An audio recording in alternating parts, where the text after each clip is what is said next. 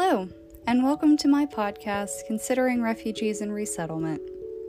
In this third episode, I will consider the lecture provided to my class by Talia Bador, a volunteer with Refugee Action and the Blacksburg Refugee Partnership. Talia often referenced her own connection to the U.S. resettlement of refugees as a child of Syrian refugees and a practicing member of Islam. During her extensive experience with the U.S. refugee system doing things like helping to start a new program for refugee assistance during her undergraduate work, I began considering how much of the hardship and work falls on the refugee population themselves, as well as first-generation Americans.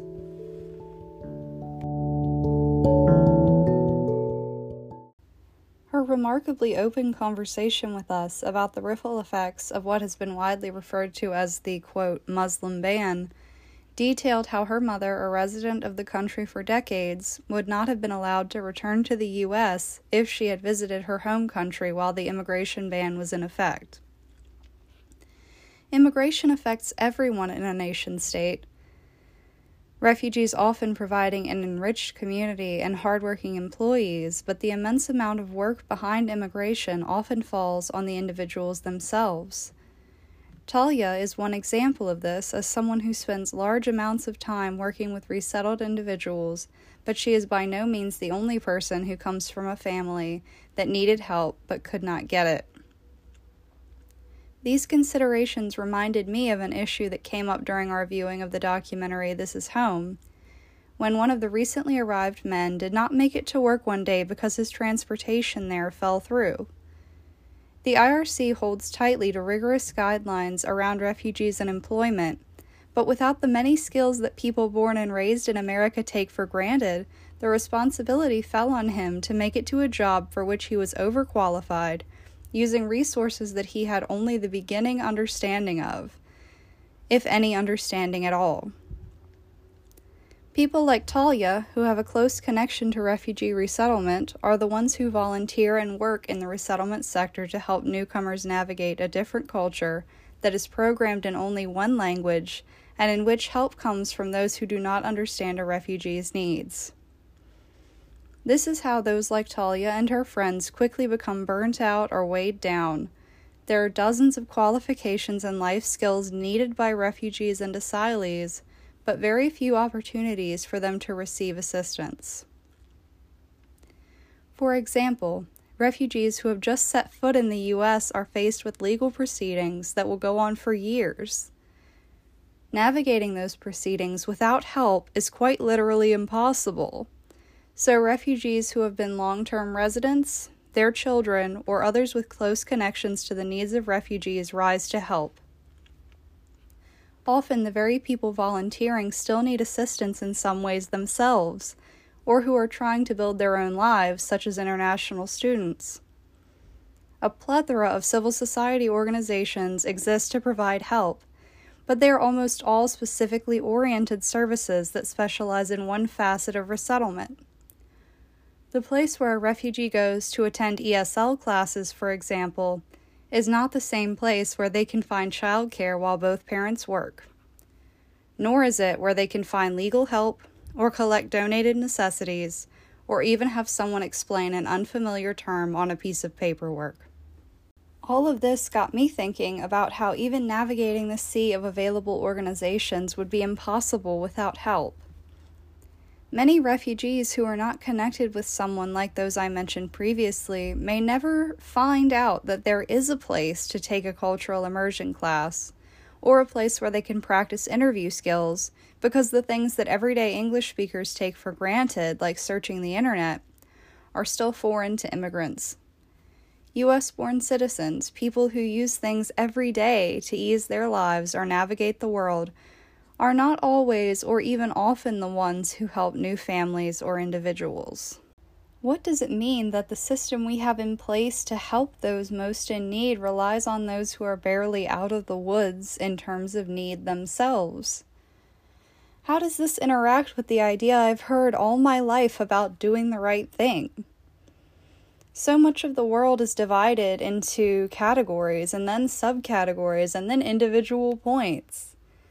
The DMV, a place I personally loathe, can help me with all of the legalities of driving, but they do not provide vehicle service or state inspections. Something like that feels intuitive to longtime U.S. residents, but only because our parents or other guardians taught us. If my car should break down on I-81, a distinct possibility, when I call for a tow truck, they come and collect my vehicle. They do not say I have to get my car off the side of the road and to a garage on my own. Many people who defend the current resettlement system, or who advocate for even more restrictions and less resources, hold that immigrants are also not responsible for getting their analogy car off the side of the road, without realizing that many of the people who currently help refugees are the people who were in need themselves not too long ago. To continue with my analogy, that would be something akin to a person whose car has broken down on I-81 last week to help me because they have experience with the death-defying feats it takes to successfully transmit a non-functioning vehicle. Yes, they went through it, but they should not be responsible for helping me with a broken system.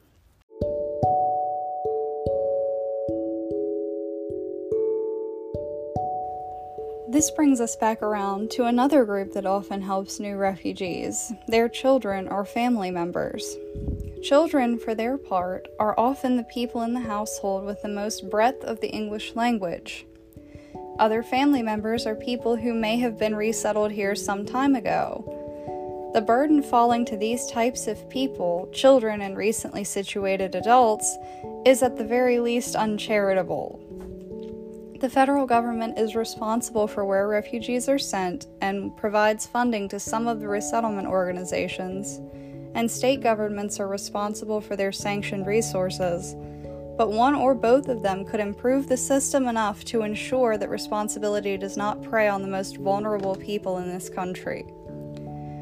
Talia detailed some of the ways that the system could be improved, starting with the 19-step program that is both rife with complexity and void of consistent help. Private organizations that have severe funding problems need to be provided with more money to have more staff and available assistance. To add to that, I think that private organizations need to be streamlined rather than scattering specific goals amongst themselves until needy individuals drown in the lack of clarity. Immigrants, economic or refuge-based, all come to this country with the goal of giving back, or at least of being able to support themselves and their families. The practice of charging them to file paperwork, usually involving multiple fees with multiple departments, is taking advantage of our most vulnerable. People like Talia can offer their time and experience to help, and private organizations can specialize in one place or another, but requiring both that they take the first job they are offered, usually at minimum wage, and that they pay hundreds of dollars to legitimize themselves is counterintuitive, if our governing systems truly want refugees to support themselves rather than rely on government funds. Those who volunteer for refugee assistance jobs, who garner their experience through their personal immigration journey, also must have sources of income. They are not paid for their time with immigrants, and they are definitely not all independently wealthy. Talia is a graduate student who works a job and provides her time with her organizations when she can. Money has to be available for people somewhere, either through employment or government funding. Therefore, more federal and state dollars need to be funneled into the refugee programs to pay for employees and to help better balance refugee families so that they can one day live the way that they want to, on their own feet.